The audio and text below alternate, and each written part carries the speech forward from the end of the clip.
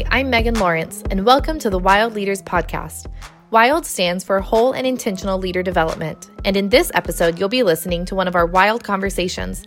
WILD Conversations are interactive virtual experiences every Friday for 1 hour with leaders from around the country. It's no cost to join or attend, and you can sign up by visiting wildleaders.org/wildconversation. You can also listen on YouTube, Spotify, and Apple Podcasts. Please follow us and subscribe. WILD Conversations are led by our founder and CEO, Dr. Rob McKenna. Named one of the top 30 IO psychologists alive today, Dr. McKenna is passionate about developing leaders and transforming the way we see people in our organizations. As he will tell you, we have the tools at our fingertips to invest in our people in ways that are meaningful to them and will get the results we need. 30 years of research has taught us how much people learn and grow on the job. We have what it takes to create rich learning environments for the people we lead, and all we have to do is begin to act on what we know. Thanks for joining this wild conversation.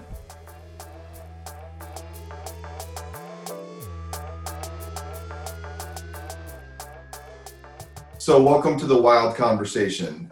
No, this is not the mild conversation. We are not about mediocre and intentional leader development. This is whole and intentional leader development. So we're not interested in the same old conventional run-of-the-mill, makes you feel good and leaves you hanging kinds of conversation. We're really interested in a deeper conversation around this research-based, that's smarter, that actually is more true to our experience of things like empathy.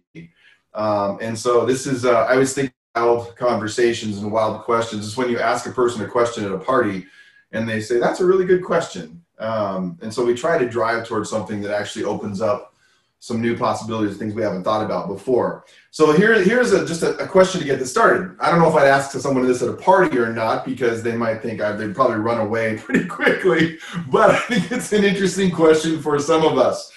Is more empathy a good thing? Is more empathy a good thing? That's just getting us started, just to get your brain warmed up. I want to say this to wrap empathy into this packaging, if you will, of whole person development. I would suggest to you that empathy is not enough, first of all, and that both a connection to other people and conviction and clarity are both important. I think we see this in our culture all the time, and we see people saying like, you do you, and talking about your truth. You know, that's one side of it, but empathy is something that is different than that. This is about connecting to something in other people. And I think that both things are important. And I think when we talk about one or the other, we not only miss out on the reality that there's the other side, but also that these things they have a connective tissue that's important in them. So I think the whole conversation is around this reality that empathy is part of the important package of what it means to develop ourselves and develop leaders. This is something that just along those lines that's kind of interesting about it is, think about it this way.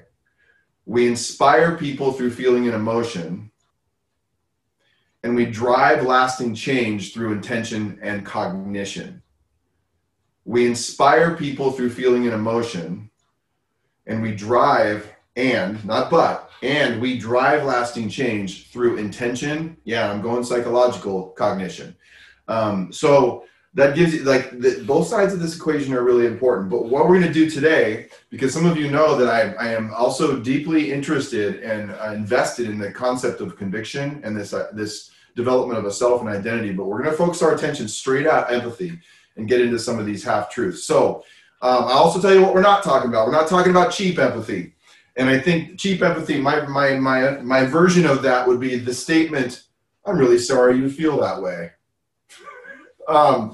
Sounds pretty cheap. I'm really sorry you feel that way. We're talking about what I might describe as restorative empathy. An empathy that opens up. An empathy that might say, I'm sorry I hurt you. An empathy that might say, I'm sorry you are hurting. An empathy that says, I'm open to feeling your pain, even though I might have caused some of it. An empathy that says, I will listen to you and keep working at it over time, even if we disagree.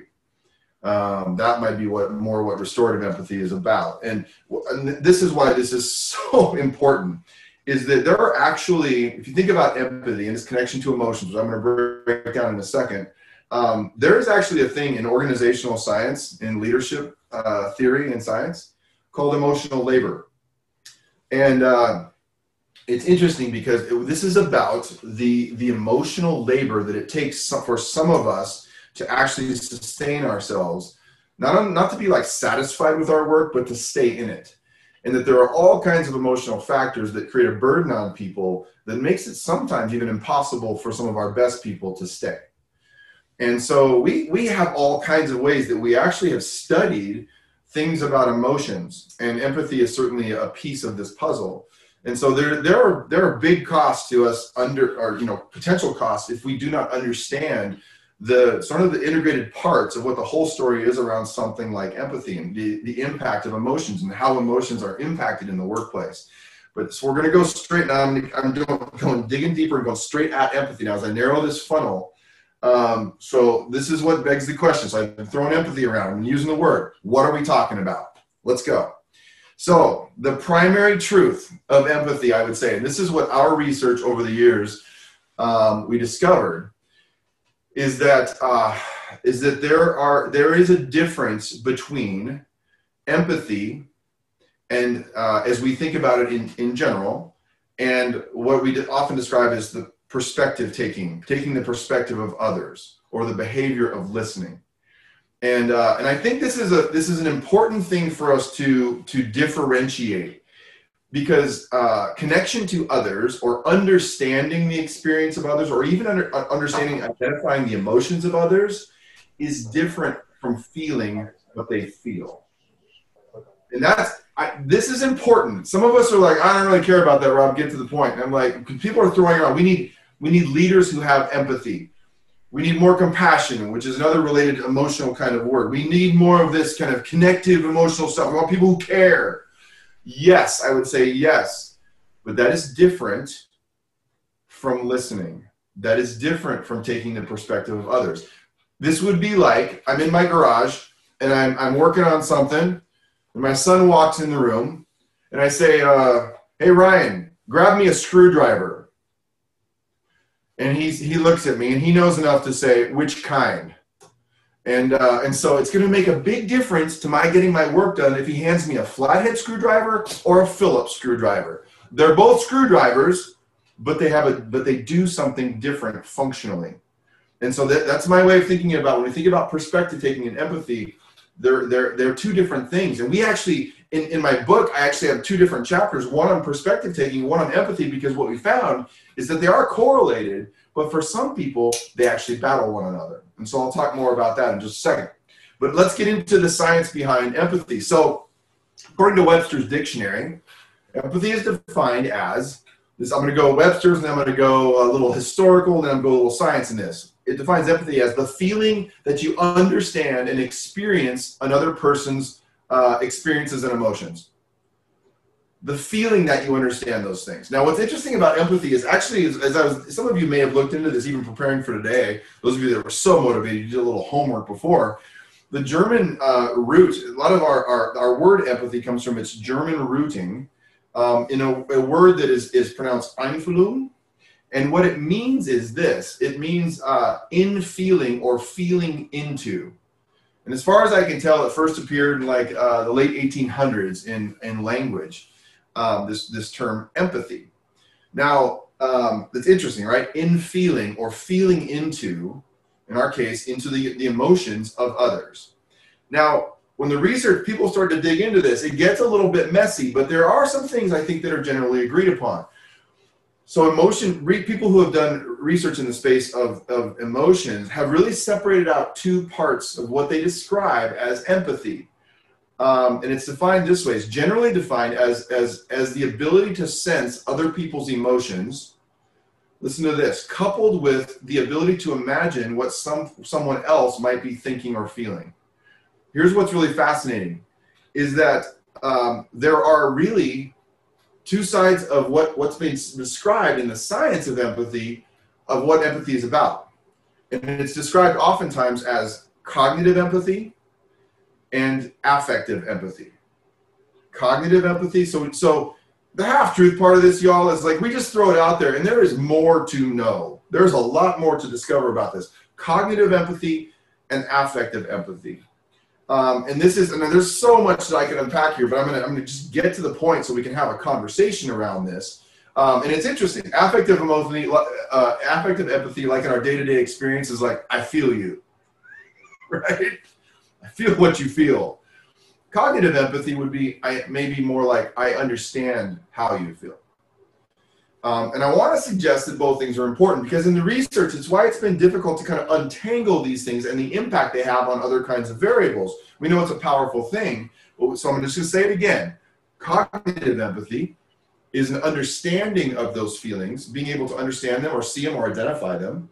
And affective empathy would be actually feeling what other people feel. Now, just to throw another bunch of other words, I'm not going to dig into these, but like apathy, the lack of emotions. Antipathy, antagonistic emotions. Sympathy is when you share the feelings of another. So, and oftentimes it's like used in a way that says, I agree with you. So I am sympathetic to this cause. It's not only do I feel what they feel, people are part of this cause, but I also agree with it. So that's kind of interesting. We're not going to go there today, but just some interesting words. Now, here's what gets a little, I'm going to dig. So this is my main point. Cognitive empathy and affective empathy, okay? And so as I described it, I think cognitive empathy is interesting. This relates to our research, because we actually called that, we didn't call it empathy, we called it taking the perspective of another person. And I mentioned to you before that that what we found was we had to create two different strategies. So like the second half of my book, and by the way, my whole book and my research in the space of differentiation was, how does a person maintain stay true to themselves while also staying connected to other people at the same time? The thoughts, needs, feelings, and values of other people, while also being in touch with all those same things in yourself. That was this fundamental tension that leaders faced under pressure. So we created an assessment out of that and all that. The second half of this book was we wanted to figure out if we could understand what are the strategies that allowed people to do those two things at once.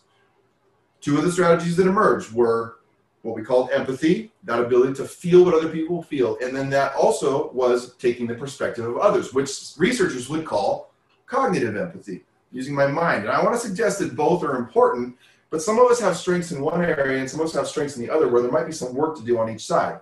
So I'm gonna take this one a little bit deeper, if you can. So if you got that difference, is explain why that for some people in our research who felt so deeply the feelings of and emotions of others that it actually reduced their capacity to listen. So their affective connection actually reduced their ability to process cognitively. And it was so interesting to see. And some of you know exactly what I'm talking about, where you feel so much. You like walk around your house like you're one of those, one of these like meat thermometers, but you're an empathy thermometer. And you're just like, boom, boom, boom, boom, boom, boom. There's more of it. There's a lot of emotion. And it's like, it's overwhelming. It's like you have multiple voices in your head, because there's like, you're feeling all these things from other people. And so you spend a lot of time managing to that. It creates a lot of labor for you emotionally. There are other people who are actually very good at listening. They're able to do that well, who, if you really got deeper with them, would say, like, I don't really feel what people feel, but if you look at the behavior, they're pretty good at listening, precisely because that affective empathy is lower. So that's kind of this. So let me break this down. So it's interesting. With regard to these two kinds of empathy, if a screwdriver is like its purpose, whatever kind of screwdriver it is to solve your problem of screwing these different screws in, whether it requires a Phillips or a flathead, the different kinds of empathy, the one thing that is in common for them is that they both are about creating connective tissue with other people. That's the key. But we have different strengths in this area. So let me take this one step deeper. I'm going to put my high-tech slide up on your screen here for just a moment so you can see this.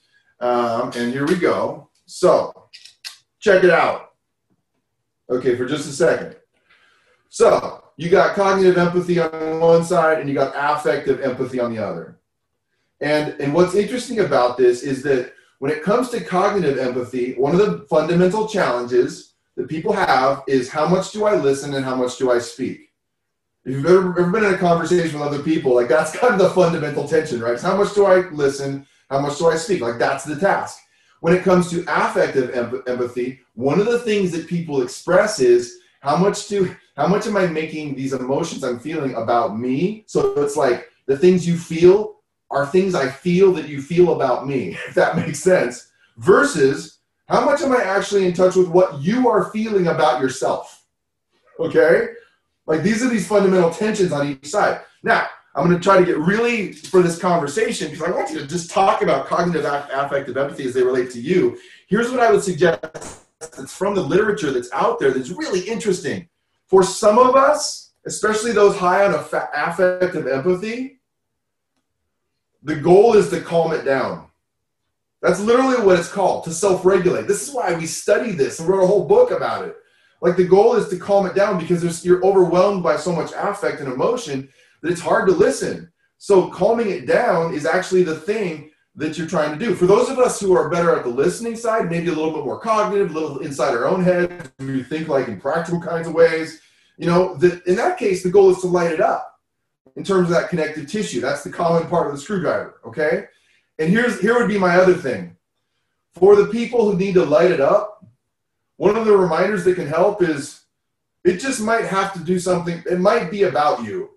Like you might actually be contributing something to the emotions of others. And for those that need to calm it down is to remind yourself it's not all about you. So what people may be feeling, all these emotions, you sometimes will take that personally and feel like it's about you so that you can actually open up to hear what they're saying.